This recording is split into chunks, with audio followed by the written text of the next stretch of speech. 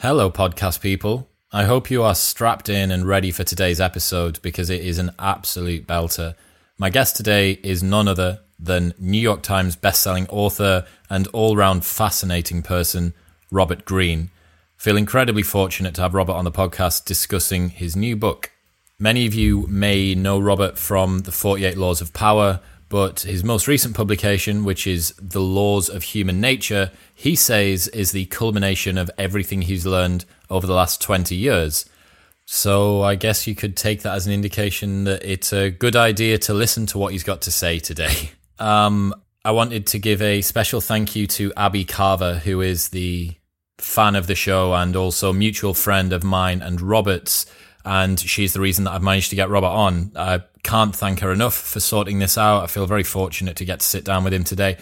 If you too have a New York Times bestselling author just sitting in your phone book waiting to come on a podcast with me, then please feel free to link us up. But in all seriousness, I am always on the lookout for new guests, and interesting people pop up in the unlikeliest of circumstances. So if you do have a suggestion for someone that you'd love to hear me sit down with, then fire them over at ChrisWillX on all social media as per usual. This episode is brought to you by Crafted London. Finding men's jewellery that doesn't suck is very difficult, and Crafted London have nailed it. They are the #1 men's jewellery company worldwide. They're sweatproof, waterproof, heatproof, and gym-proof. They've got custom designs in gold and silver, necklaces, chains, pendants, bracelets, rings, and earrings. If you've seen me on any of the big cinema episodes on YouTube wearing a necklace, it will always be from Crafted. I absolutely love it. It works with formal wear, casual wear, whether it's daytime or nighttime. All of their pieces are super high quality. The designs are great, and I love them. It's all I wear. Also, they have an unlimited lifetime guarantee, so if your piece breaks for any reason at any point during the entire life of the product, they will give you a new one for free.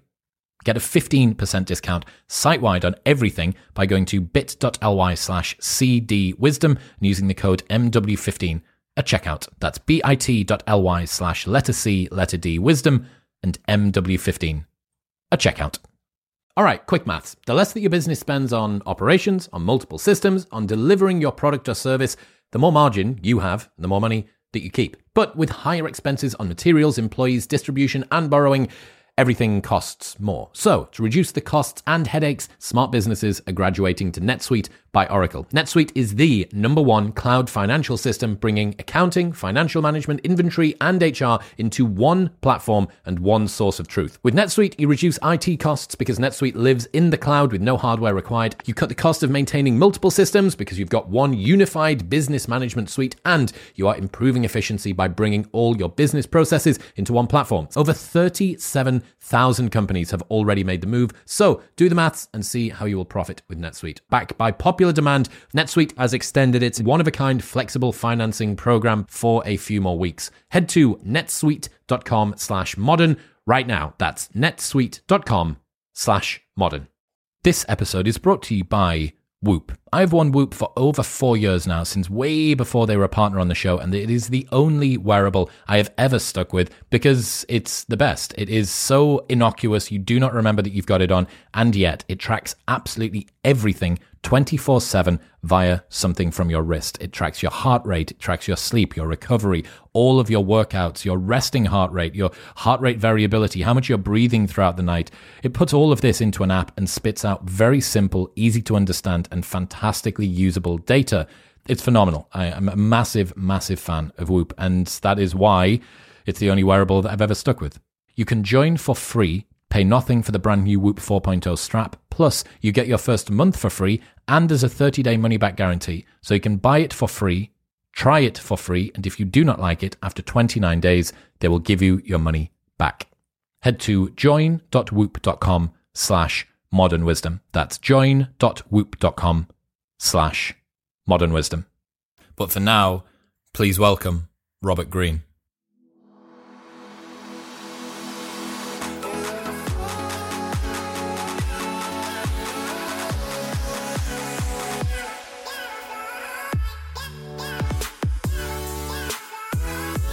Ladies and gentlemen, welcome back. I am joined by Robert Greene. I'm sure he needs no introduction, but Robert, thank you very much for coming on. I can't wait to sit down and talk with you today. My pleasure, Chris. Thanks for inviting me. So I have a very lovely story to tell you actually about one of the guys behind the Modern Wisdom Project, a guy called Jordan, who said that your book, 48 Laws of Power, was the sole reason that he studied history at university. Apparently, Really? apparently somehow Tesco, big supermarket in the UK, randomly had it on a shelf. He picked it up at the age of 13, and that was the reason he studied history at the age of 18. So congratulations. Oh, that's exciting. Thank you. I've heard such stories before, but that's always nice to hear. Thanks. Yeah, it must feel very, I guess, scary to think when you reflect on stuff like that and realize the sort of impact that your work has on people. Well, if I can get people to read, what more can I ask? My view of history is that it's not something that should be thought of as boring, as something that's just buried in the past and has no relevance to today. I want to make history come to life. So when you're reading about Julius Caesar, you can feel what he felt like when he was on the battlefield, when he decided to cross the Rubicon and, Pompeii. So I try to make history come to life. And if readers feel that way, if they feel inspired to study it, God, that's the greatest compliment I could receive. Well, I think you've definitely been paid that by Jordan. So 48 Laws of Power, I'm a massive fan of, but we're talking about the laws of human nature today, which is your new book as of October last year. That's correct. Fantastic. So the first question that I wanted to ask was how does this book relate to your past work, 48 Laws of Power, Art of Seduction, et cetera, et cetera? Well, I kind of see it as the culmination, sort of the distillation of all that I've learned over, over 20 years of writing books and doing a lot of consulting work and just sort of observing people. And I wrote a book prior to this called Mastery. And I had a chapter in Mastery about social intelligence. And the idea is that you could be absolutely brilliant in your field. You could know all the technical things you need to know. But if you're really bad with people, you'll completely neutralize all of your brilliance. You can even be a genius. But if you don't know how to work with people, if you irritate and alienate them, then you're going to have a life of misery and pain. And I wrote that chapter. This is one element of becoming a master in your field, is being able to work with people. And readers really responded to that. And they said, Robert, I really like that chapter, but I need more. Can you give me more? I felt like, this is an area where people really need help. I needed help when I was just starting out in the work world and this kind of knowledge. We live in a world where people are increasingly self-absorbed. They're just lost in their smartphones, whatever. They're not paying attention to people. They're not interacting as much as we used to interact with people. And so we're losing some basic social skills, the ability to judge people and see their character and not just simply be taken in by their appearances. So I felt this was a culmination of all I've studied and learned over 20 some years. And I'm also trying to meet a really deep need that people have right now in the world today. I couldn't agree more. I recently interviewed Robin Hanson, author of Elephant in the Brain, and Secret Motives in the way that people behave. It is a way to expedite your movement through the world and avoid pitfalls, I suppose, with other people, isn't it? So I wanted to kind of ask something you've already basically answered, which is, why is understanding drives and motivations important for normal people? Like, you'd think maybe it's the sort of thing an evolutionary biologist might be interested in, but how does that relate to the normal layperson? Well, if you want, for instance, take a common scenario in life, you either with your children or your boss or your spouse, they have some sort of irritating behavior that gets on your nerves and you want to change them. You want to somehow find a way to change them. It's a very common scenario. Well, the normal thing that most humans do in that situation is to kind of preach, to tell them, look, this is what you're doing. It's irritating me. You've got to change, or else there's going to be consequences, And we don't realize when we're in that situation and we talk like that, even if we're being polite, that we're making people defensive.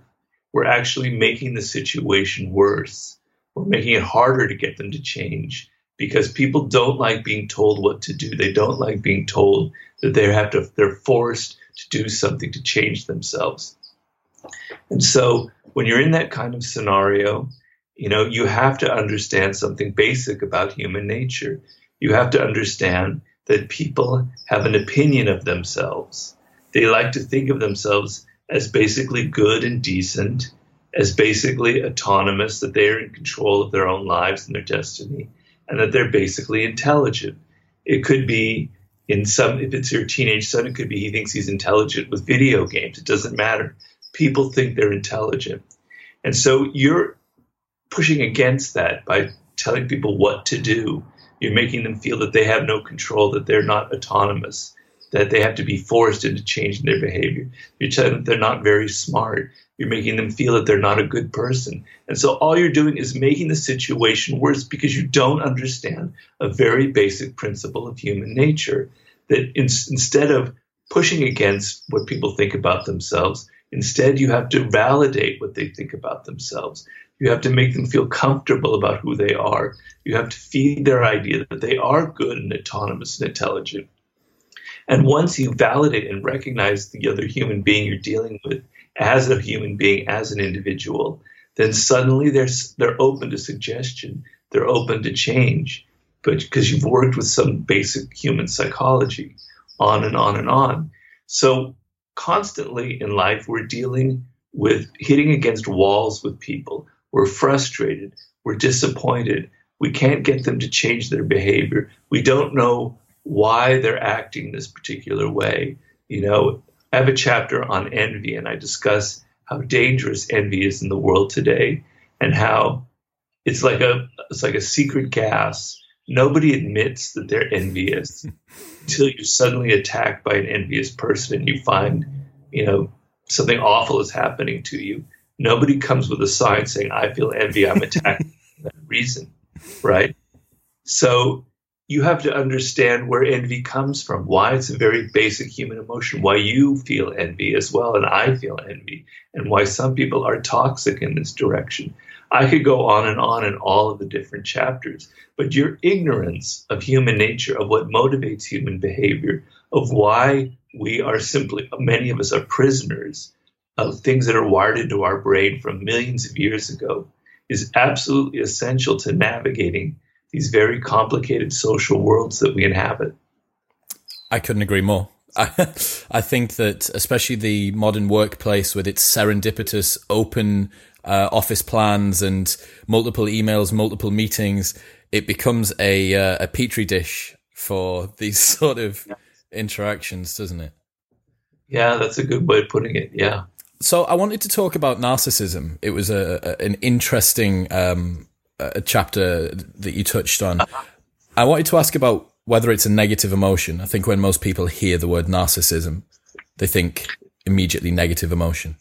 No, I don't think anything is negative, actually, in the human realm. I'm trying to make you realize that this is part of who we are. This is part of human nature. It's not good or bad. It's simply the qualities that we have. And when we look at something like narcissism or envy or aggression, it's actually part of human nature to say that it's not me. I'm not narcissist. I'm not aggressive. I don't feel envy. It's always him or her or other people. And I wanted to hold up a mirror to your face and say, look, you are also a narcissist. It is human nature that we become self-absorbed at a very early age. It's very essential for a child who feels very vulnerable in an adult world to develop a degree of self-love so that they're in situations where you're not getting enough attention from your parents, not getting enough attention from your teacher or your classmates. You can withdraw into yourself and feel that you're actually good. You can withdraw into your own imagination and sense that you are worthy of a love and attention. It's a very healthy process to develop a degree of self-love. And what happens is, so I believe everybody is narcissistic to some extent. And what you see in the world is there are people in early childhood who never develop that kind of self-love, that anchor inside of themselves. They can't get a feeling of being a good person, of being validated from within. It has to come from outside. So they spend their whole lives trying to get attention from other people. And that's what a deep narcissist is.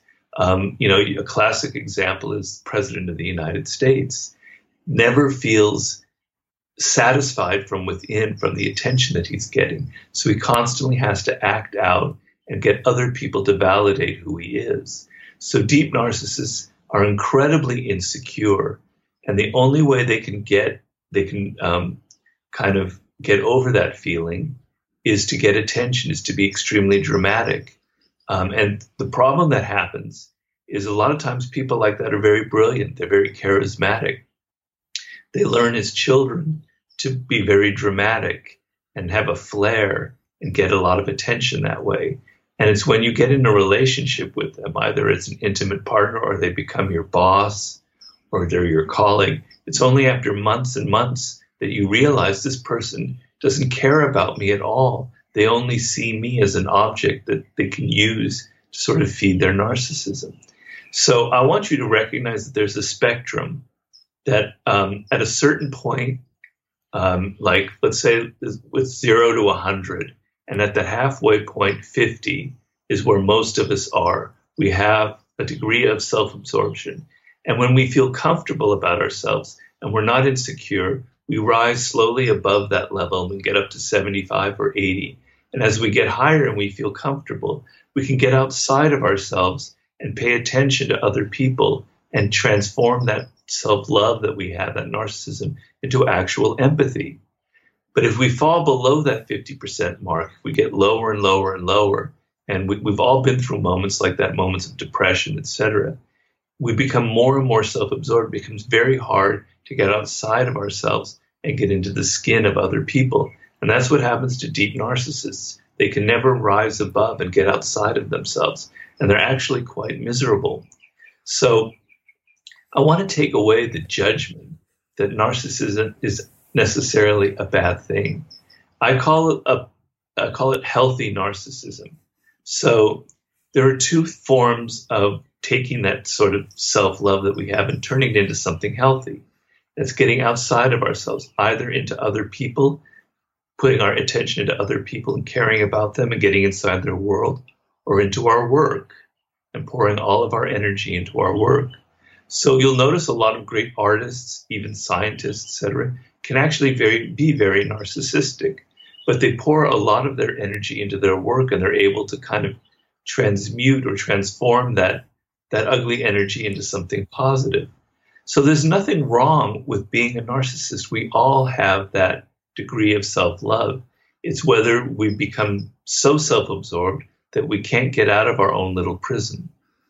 I totally agree. I'm sure that a lot of the listeners will be able to think of people in their lives who are constantly searching for attention, who can't find that sense of self-worth from within themselves. Is there any strategies that you can recommend for someone who is around another person who is like that, for potentially the First Lady of the United States? Well, it's very difficult. I mean, really often the best strategy of all is to learn about how to recognize a deep narcissist. Because as I said before, they don't go around with a sign saying, I'm a deep narcissist, watch out. They can be very charming and charismatic. And so you want to look for signs early on that they're not really paying attention to you. What are some of those signs? Well, you'll notice that when you talk about yourself, they seem to be listening, but they're not really listening. Their eyes are kind of dead. They don't really engage with you. They're not really interested in your ideas and who you are. They give a kind of a surface impression that they are. But so sometimes with a deep narcissist, you'll notice on their facial expressions that they'll be smiling a lot as they listen to you and nodding their head, but there's a deadness in their eyes. They're not really engaged with you. They're not really, the eyes reveal a lot about how deeply people are looking at you and interested and engaged. And there's a kind of sheen there. They're not paying really attention to you. They're not interested in your ideas. Look at their past and their broken record of how many people they've alienated and how they can't stay very long in a relationship. See the patterns of that. But most of all, notice that people who are extra dramatic, who even seem charismatic, they tend to be, narcissists learn how to charm you to get the attention that they need. It's called the narcissistic feed. They need to be fed all the time. And so they're always searching for that attention. So be able to look at people like that from a distance. If you know someone who's extremely dramatic like that, and you find it interesting, perhaps your antenna should go off and think, maybe all of that drama and all of that excitement that they generate is just to get attention. It has nothing to do with you. So sort of look for the signs beforehand. And so the best strategy is to not get involved. The best strategy is to avoid them at all costs. It is. Because, most of us have degrees of narcissism, and we should be empathetic to that. And you can draw people out by getting them involved in a relationship or getting them interested in your life. Or if you have a child that you suspect might have that tendency, getting them to become extremely excited by some field, some work, some object, something they can study, to get outside of their self-absorption. But with someone who's an adult who has these tendencies, you're not really ever going to change them. So the best strategy is either to not avoid a relationship or to somehow manage it so that they're not kind of destroying your life.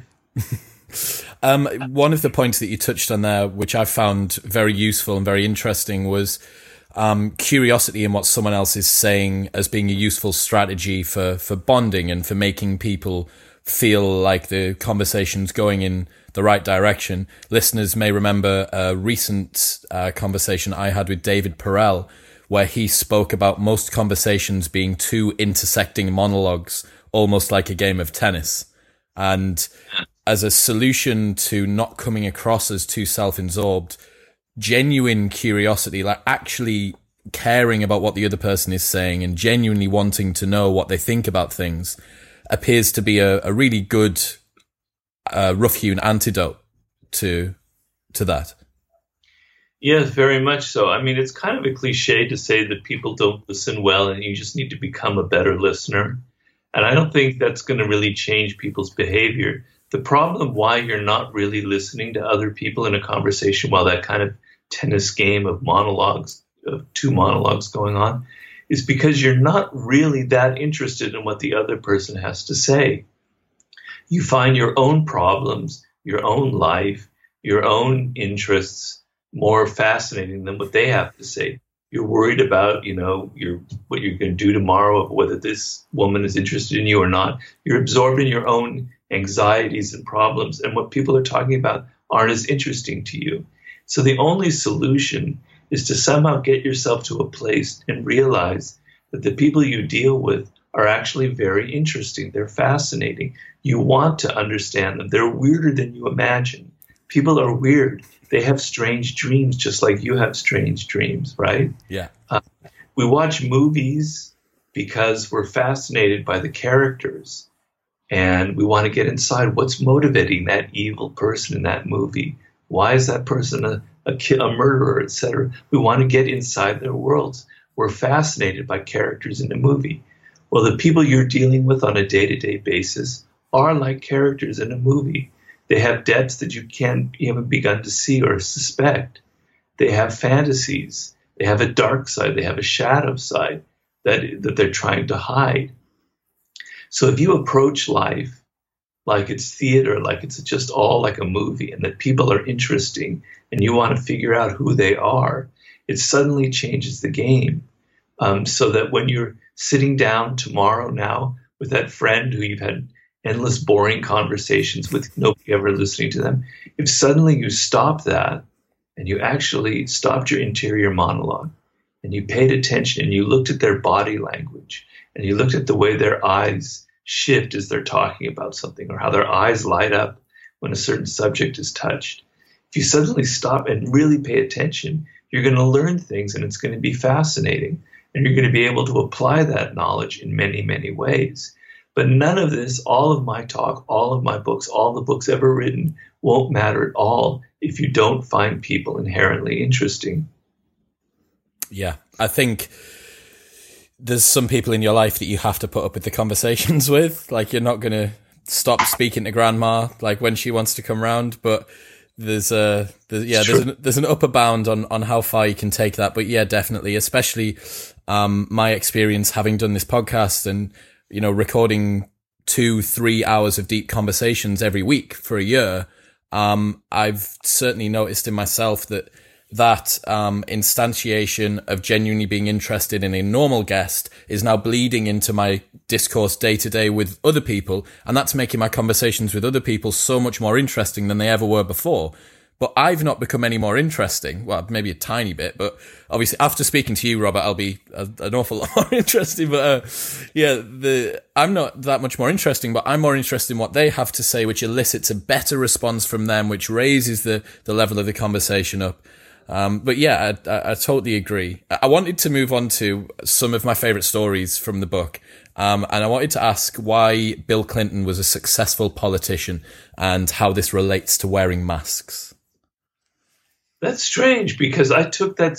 Which story are you referring to? The Ireland story? The one where it was talking about why, how Bill was able to curate himself and his accent towards different audiences. Okay. Well, he was, Bill Clinton was kind of a master actor. And I have nothing against people being actors in life. In fact, I say it's essential. We are all actors. We're all performing. Some of us are good actors and some of us are bad actors. But when you're interacting with your boss, you're not the same person as you are when you're interacting with your intimate partner. You change. You put on a different mask. You change your body language, the way you talk. We do that with everybody that we deal with. And so people who are really good at this game, who have high level of social skill, know how to kind of blend into the audience, to the people that they're dealing with. They can sometimes, change their accent a little bit, like he would do.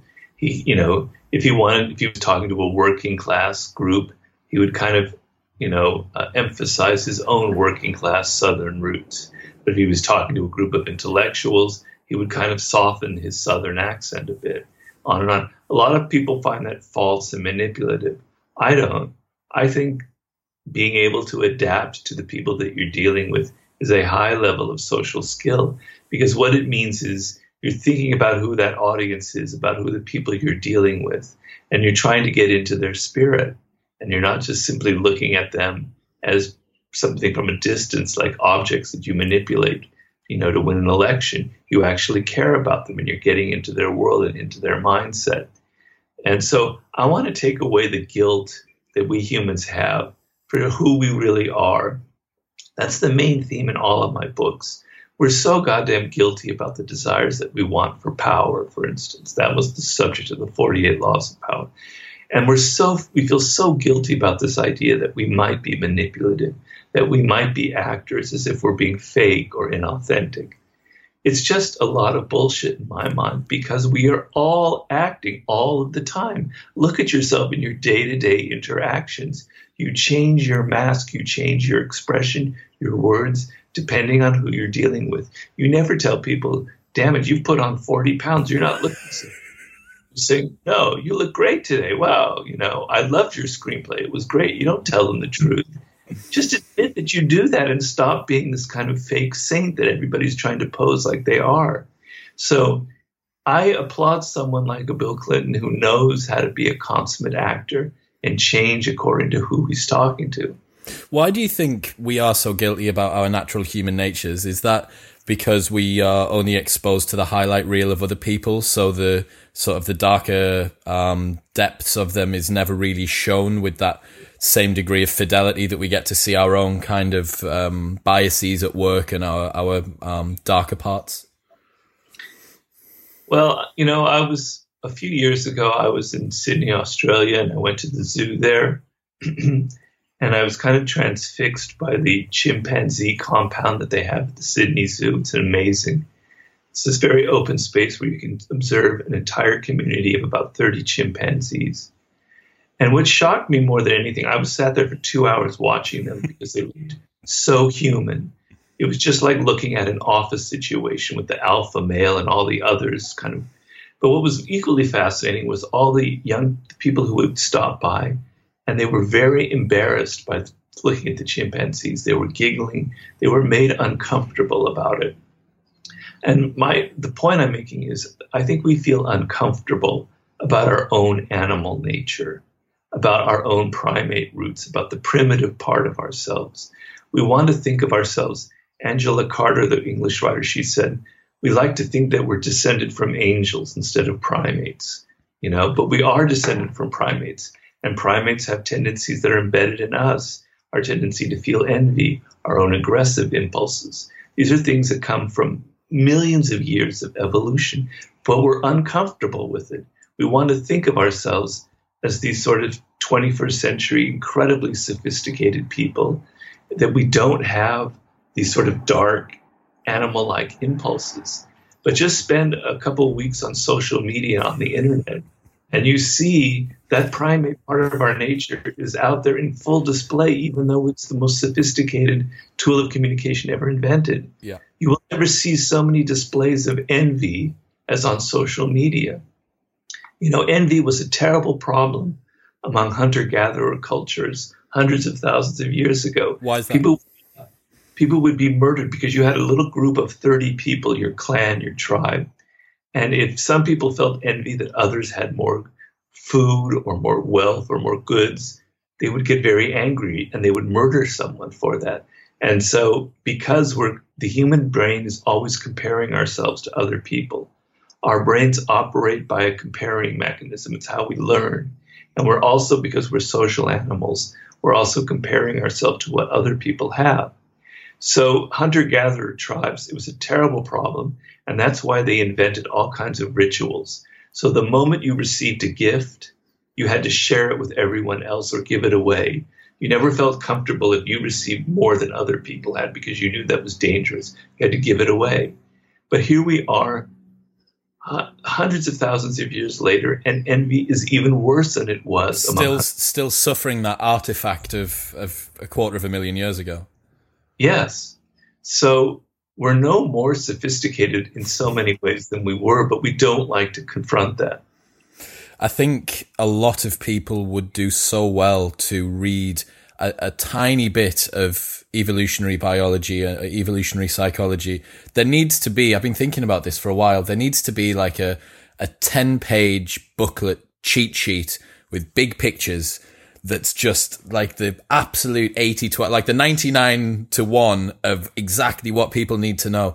And you're totally right. The more educated you become about these biases and why we feel the way we do, people accept sensations like envy as this sort of emergent property that's just a law of the world, the same way that gravity is. Whereas it's not. It is this artifact of a time gone by where we needed it and we don't now, but we're somehow still at its mercy. I find it so fascinating. So I've really enjoyed getting into learning about it recently. Yeah, I mean, another aspect that's similar to that is our answer, going into the evolutionary biology part, is before the invention of language, we, as a social animal, our survival depended on our ability to communicate with a group. And so we humans developed complex emotions, more emotions than other animals have, that could be displayed on our face and in our body language that would communicate to people. So if we felt fear about a situation, we would have, chimpanzees and other animals have the hair stand on the back of their neck. We had many more ways of signaling fear, and this would communicate itself to the entire group, and the whole group would feel that fear, and they would know we better run away, better get out of this situation. But other emotions like joy, etc. So the group, we were primed evolutionarily to feel the emotions of the group, to be susceptible and vulnerable to what other people are feeling as a form of communication and survival. Well, fast forward to hundreds of thousands of years later, and that kind of viral susceptibility that we have to the emotions and ideas of other people is in full display on social media, in our politics, etc. We're extremely susceptible to the moods and ideas and opinions of other people. We like to think, well, I'm left wing. I have all of my ideas are my own.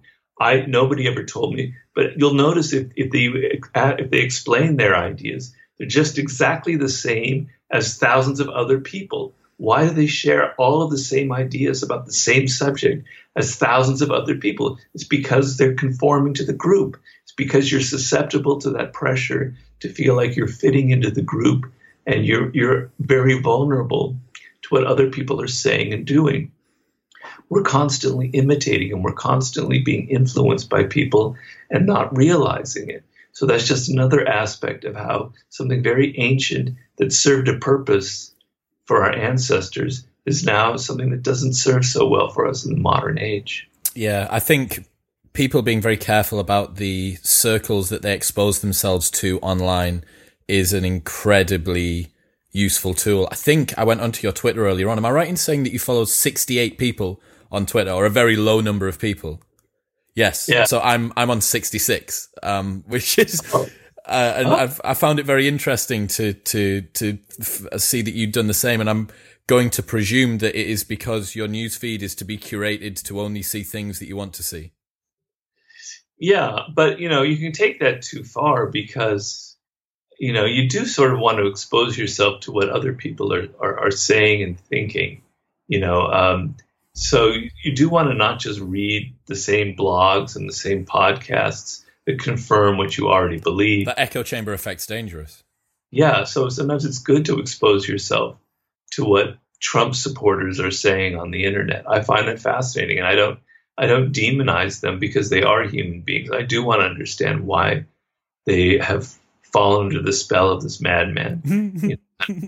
So it's good to not just consume the ideas that support and confirm what you already believe, but also, you're right, you do have to regulate it as well, because that anger that you can feel when you read something so frustrating and irritating can ruin your whole day. It blows my mind. So the listeners at home will know mine and the team's personal feelings with regards to notifications on phones. But if you are listening to this perhaps for the first time because you've seen that we've got Robert on, I'm going to sing the song to you right now, which is, please go onto your iPhone settings or Android or whatever you're using and just turn off the notifications on your social media.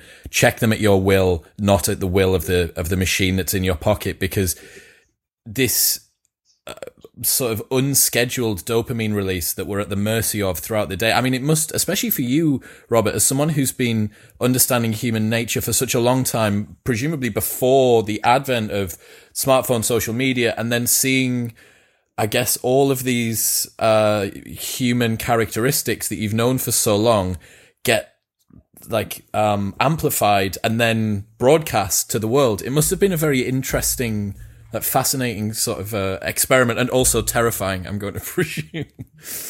Well, if you read books by marketing people and the psychology of marketing, you'll understand how insidious that can be. These are people who study psychology more than anybody else, who understand how the human brain works and how to pass information along without giving the appearance that you're giving people news, how to be so sneaky with how you can influence human behavior. And you better believe that Mark Zuckerberg, the founder of Facebook, has studied in depth all of these marketing tools and has applied them to a great degree on Facebook. So just the idea of that pinging noise, of creating a noise like for a child that kind of has that dopamine effect that you have, on and on and on. They know completely all the viral effects that they can create. It's the reason why the badge color is red, because red is a high alert color, right? Right, exactly. So we're all just being dupes of a great marketing team of people who know how to feed upon the vulnerabilities in human nature. And I read a book a while ago, a French book. I don't know how to translate the title. It has to do about a guide to how to manipulate people is basically what it's called. It was written by two social scientists in France who revealed all of the tricks that marketing people, all of the studies that they've used. You know, in universities around the world, psychology departments are doing studies about human behavior where they actually do experiments with people. The number one audience for reading those studies are people in marketing. So they know, for instance, they knew about virtue signaling well before we ever heard about it. They know that people like to share the fact that they're giving to causes. You look on Facebook and you see all that time for your birthday, I want to contribute, $1,500 to the Save the Gorilla Fund or whatever. They know that this is a supreme marketing skill that people want to signal to others, so that it increases their look, how many people look at it, how much traffic they have. So don't be naive about social media. These people are geniuses, evil geniuses when Listen, human nature. Everybody that's listening, just unfollow everyone from Twitter, then go follow myself and Robert, and then slowly begin to build it back up. Obviously, you need us two first. And once you've got us two, you can start to build it up from there. I don't know, just to bookend that, I don't know if you're familiar with Tristan Harris from the Center for Humane Technology. So he used to be a design ethicist at Google, and has now, he is the equivalent of like an Edward Snowden for social media. You need Tristan Harris. I'll send you it once we're done, and I'll link it in the show notes below to anyone who is interested. His podcast with Sam Harris, no relation, is mind-blowing, unbelievable about the psychology of persuasion and all of the different tactics that are being used. I think you're going to find it fascinating, Robert. Oh, that's great. Thank you very much. Really good. So I wanted to talk, moving on to things that are interesting, I wanted you to try and explain why mystery is seductive. Why mystery is seductive? Mystery in another person. I thought... Like, why does that need to be explained? It's so obvious to me. Well, it was news to me when it happened. It's something that when it's explained to you, they say the best books are ones that tell you something you already know, right? It was something that implicitly I maybe knew, but explicitly I don't think I'd thought of before. Well, it's the whole reason why we're interested in stories, in drama, in films, in theater, in plays, and anything having to do with fiction, is we don't know what's happening next. So there's an element of surprise. What does the writer have in mind? What are we going to read about next that happens to this character? And so I related to when we're a child and we're being, our father, for instance, picks us up and carries us and twirls us around. We don't know where he's taking us. We don't know where it's going to, or we were on a ride at an amusement park. The excitement is, whoa, what's going to happen next? So we're primed for surprises. We want surprise. We want drama. We want this feeling. It's a mixture of anxiety and pleasure. Like we're anxious, like, is the murderer right behind that door? Is he going to come in now and kill someone? Oh, he is. And so it's like pleasure that we anticipated it. And so the sense of mystery comes from we don't know exactly what's going to happen. And so the opposite of mystery is complete familiarity, is banality. So if you're in a relationship with someone and you know everything about them, there's no surprises left. You've seen everything you're ever going to see. It's always the same. Some people might say, well, that's a really good marriage. That makes for a very good relationship. Well, no, it's not, because the human brain needs a sense of there's something I don't know about them. I have to discover something. It's what actually kills a lot of relationships, that people become too familiar with each other. They stop seducing. There's nothing left to learn about someone. We want to feel like we can learn something, that there are surprises, that there is mystery. And so I maintain that seduction or exciting people or persuading them is a game of absence and presence. So if you're continually present, if you're so obvious, if you're always in people's face, you give them no room to use their imagination to think, oh, Robert might be this very exciting, mysterious person. You're so in their face, they have no room to imagine. They just see who you are. If you step back and you're not there so often, if instead of being seen every day, you're seen every other day or every 3 days, you give space for the imagination to imagine, maybe this person is actually quite interesting. So you feed other people's imagination. You make them think about you when you're not there. And as they think about you, they start idealizing. They start imagining qualities that maybe aren't there. But if you're too absent, if you're there only once a week, for instance, then people might start forgetting about you. So you have to know how to play that game of back and forth, absence and presence. We had a discussion on a relationships episode that we do, which is a series we have ongoing at the moment, which discussed the fine art of when it's right to text someone after the first date and then how frequently to do it thereafter. And you are totally correct that there is this spectrum where there's a Goldilocks zone that appears somewhere in the middle. And for some people, they may be shifted right down to the bottom. And for some, they may be right up to the top. There's a video from Alain de Botton, who runs the School of Life YouTube channel. Unbelievable. Anyone who hasn't watched it already, I implore you to go and have a look, because there are some wisdom drops of 5 minutes on there. However, he does a video which is why we dislike people who like us. And he talks about how people that are very forthcoming, it feeds into our own self sort of worry and self-hatred and insecurity about the fact that, well, why are they liking me? There's something wrong with me. They shouldn't like me. Therefore, there must be something wrong with them. So I'm going to, no, this isn't for me. And bizarrely, we chase after the person who doesn't give us any attention. It's so hilarious. Yeah, and that's often why narcissists can be very seductive and charismatic, because they're not that interested in you.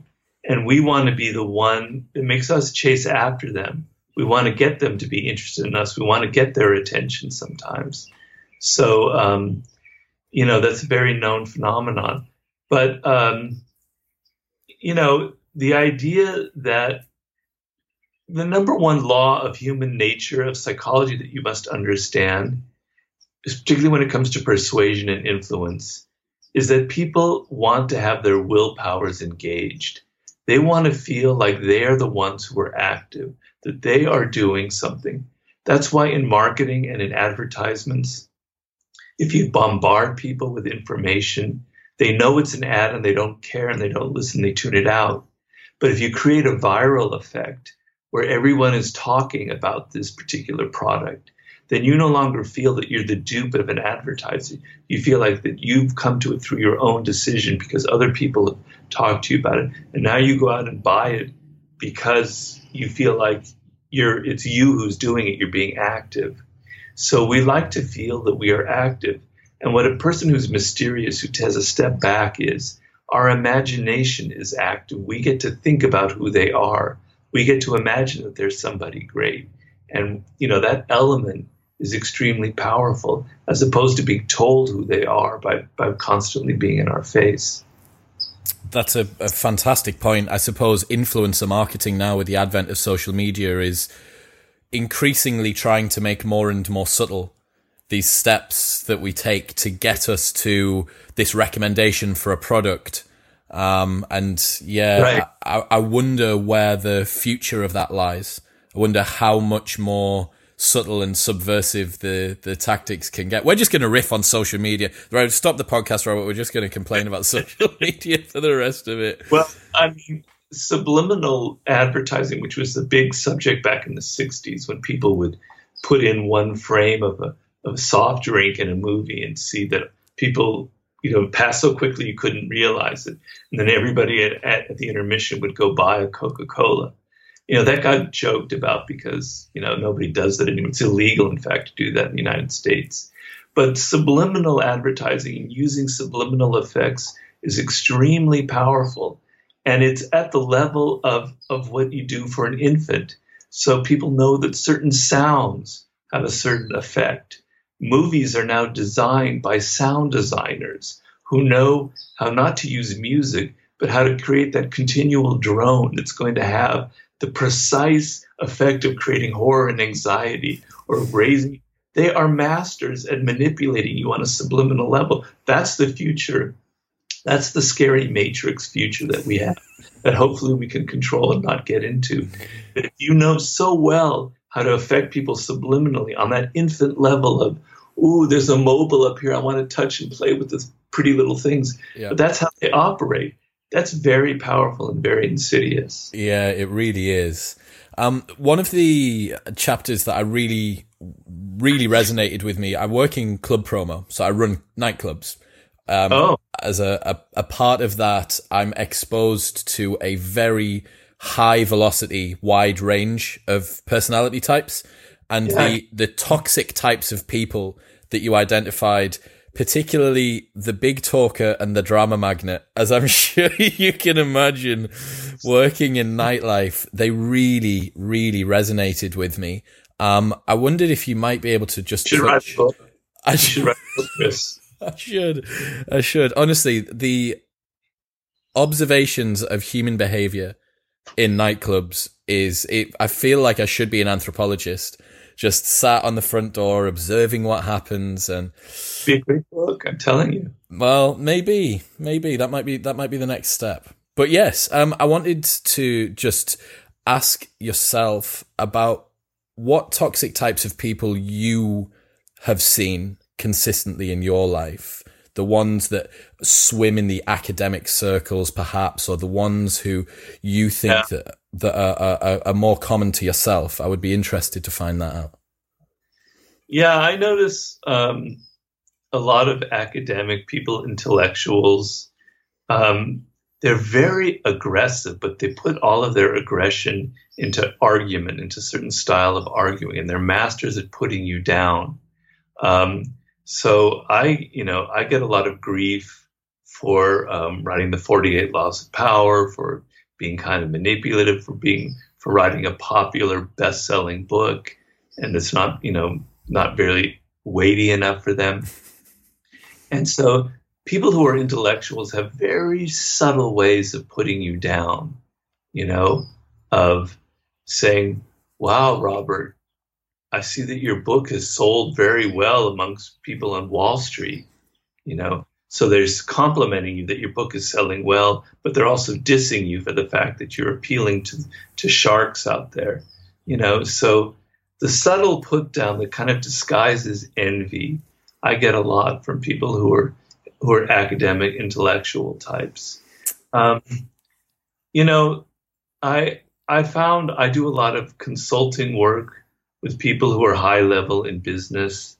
And I was on the board of directors of a publicly traded company. And when I talk about a narcissist, a kind of a toxic, deep narcissist, believe me, I know what I'm talking about because I've dealt with them on a very person-to-person level. So this CEO that I was working with, who was head of this company, I was on the board of directors, he was very charismatic, very dramatic. And I was seduced by him. I fell for him. I thought, this guy is brilliant. He's a genius. And it was only as evidence piled up, as I tried to give him advice and I tried to tell him, the company's heading downward quickly. You need to do this, this, and this. And I realized he wouldn't listen to anything I said, even though he hired me for my brilliant 48 Laws of Power advice. So, there a lot of people, like Elon Musk, have this kind of quality where they attract a lot of followers and they seem so exciting and interesting, but they're actually disguising a lot of deep-rooted emotional problems. And the person in the Laws of Human Nature that really resonates with me on that level is the story of Howard Hughes, whom you didn't read that part. I must have missed that bit. Please tell us. Well, no, Howard Hughes, as you know, was they did the film about him. He's the great aviator who started, in a very important airline company manufacturing airplanes, Hughes Aircraft.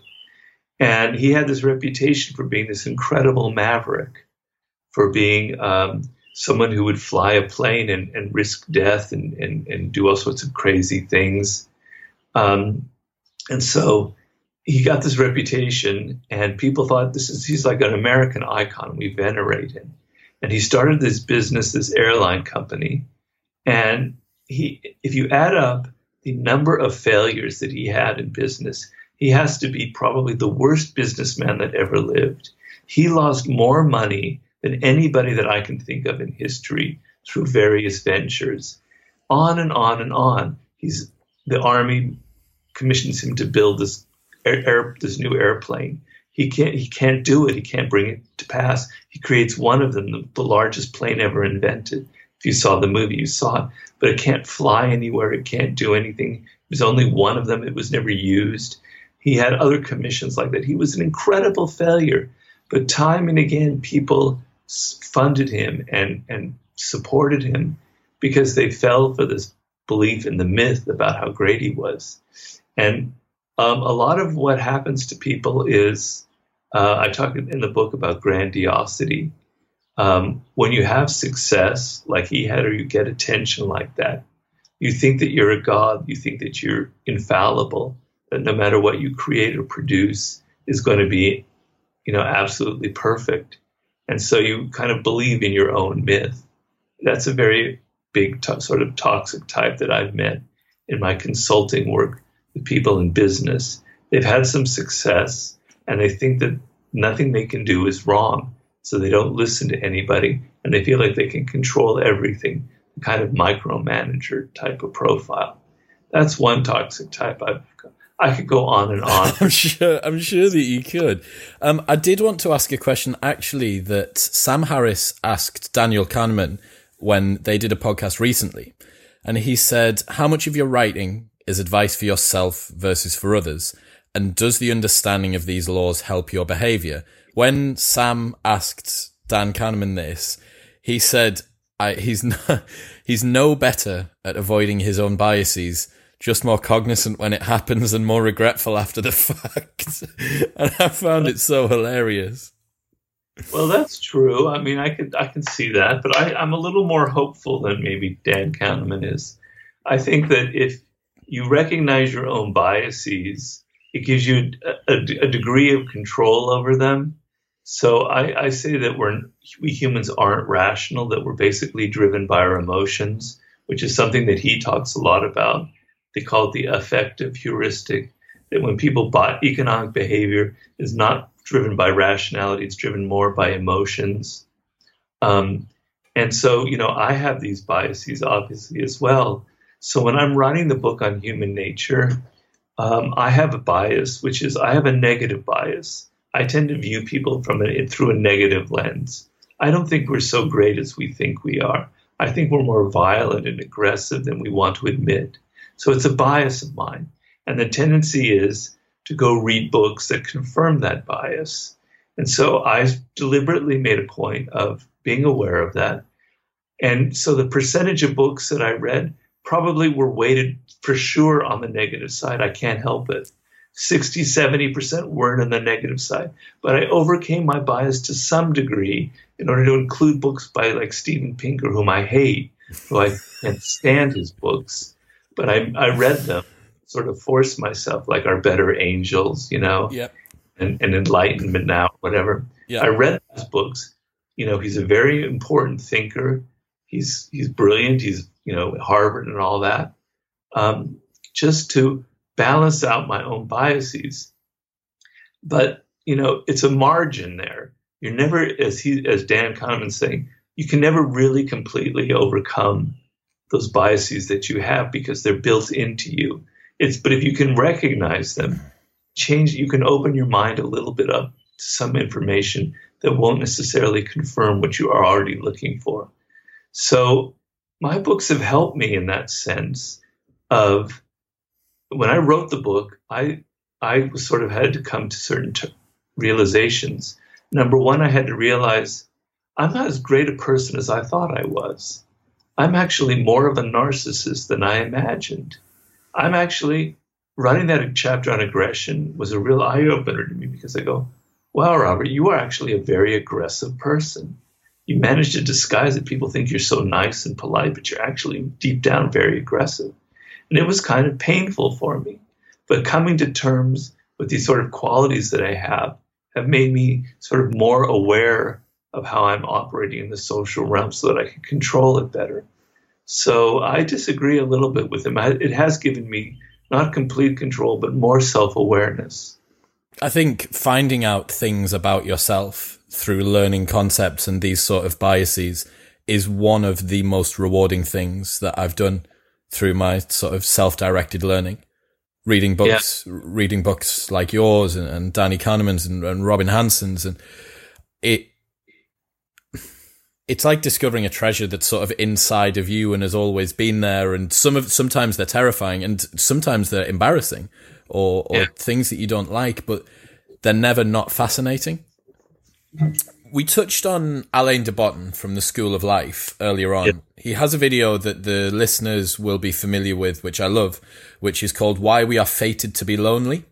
And he talks about how people whose views are more alarming, contrary, or subtle to society at large are, by their very nature, likely to be out on the tails of the normal distribution of normal, whatever normal is. And he says, loneliness is a kind of tax that we have to pay to atone for a certain complexity of mind. And I just wanted to get your thoughts on that brief little thought from Alain. I always wanted to ask you what your thoughts are on people's uniqueness and their disability to be categorized into tropes or these archetypal roles, I guess even Jordan Peterson would say, about what your thoughts are on that and what their usefulness or their potential pitfalls are for people. Are you asking me whether I'm lonely or not? No, not at all. Boiling down to, well, yeah, I mean, there's a price that you pay for trying to be more of who you are and being more of yourself, and for not fitting into categories. But I don't know if I completely agree. It's hard for me to completely align that with my own experience. So I've felt from very early on, I don't like talking about myself so much, but I'll just bring this up. I always felt that I was sort of strange, not like other people. And I imagine a lot of people have that feeling as well. But, so when it came to like creating something or writing a book, which was my first book, The 48 Laws of Power, I was able to sort of keep true to myself, to keep true to my own strange way of thinking. And so I created a book that's not like anything you've ever seen before physically. It doesn't look like a normal book inside the way it's designed. It's all a reflection of my own strangeness, of my own weirdness. But that's precisely what made the book stand out and what's made it interesting. So on the one hand, there is a little bit of loneliness in the sense that I don't fit into easy categories. Me, speaking of myself, I'm not an academic. I don't have a PhD, but I'm not purely a self-help book writer. I'm not a coach. I'm not a guru. I don't know what category do I fit in. And so, people are a little bit, they don't know how to approach me. But I have to say that the attention I've gotten from sticking to being myself, from sticking to my own weirdness, to putting out ideas that are kind of strange to a lot of people and not worrying about it, has been the source of a lot of social attention and social validation. I was actually a lot lonelier before I wrote these books and before I had the acclaim. I couldn't connect to people. I felt like I had something strange to say, but no one would listen to me at all. So in some sense, I always preach to people, if you want to create something that's interesting and that lasts and that is meaningful, kind of stay true to what makes you different, to what, is that quality that Alain de Botton is saying is going to make you lonely. In some ways, it's sort of the source of your power. And it's the way I think people are hungry in the world for something new, for some kind of new form of communication from people who are coming from a different angle. And it's a source of power. And yeah, it brings loneliness, but loneliness happens anyway, would have happened anyway. I've always had that degree of being alone and kind of, I actually like being alone. I like being able to be away from the crowd or to have my distance and space. So that's just my slight little take on what you said. I totally get it. I think you have two choices when you're talking about how you view loneliness or how you view solitude, I suppose. And on one hand, like you say, you can have honesty or acceptability.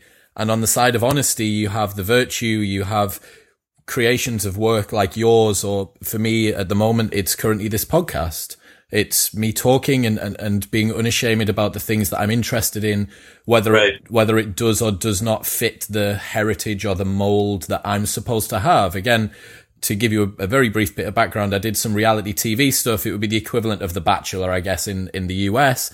And for that kind of archetypal role, going and doing a podcast based in interviewing very successful and interesting authors and talking about the finer points of human nature probably doesn't really fit. But you're totally right. You can have the choice of being lonely and truthful to yourself, or lonely and compromising yourself. You're going to be lonely either way. Absolutely. That's a really lovely point. But one thing I say is loneliness is not a bad thing.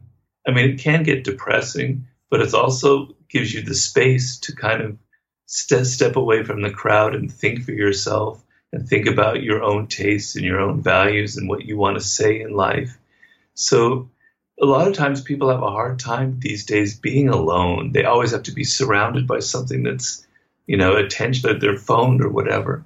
But creating that space where you can reflect and have some distance from the world, I think is very powerful and important.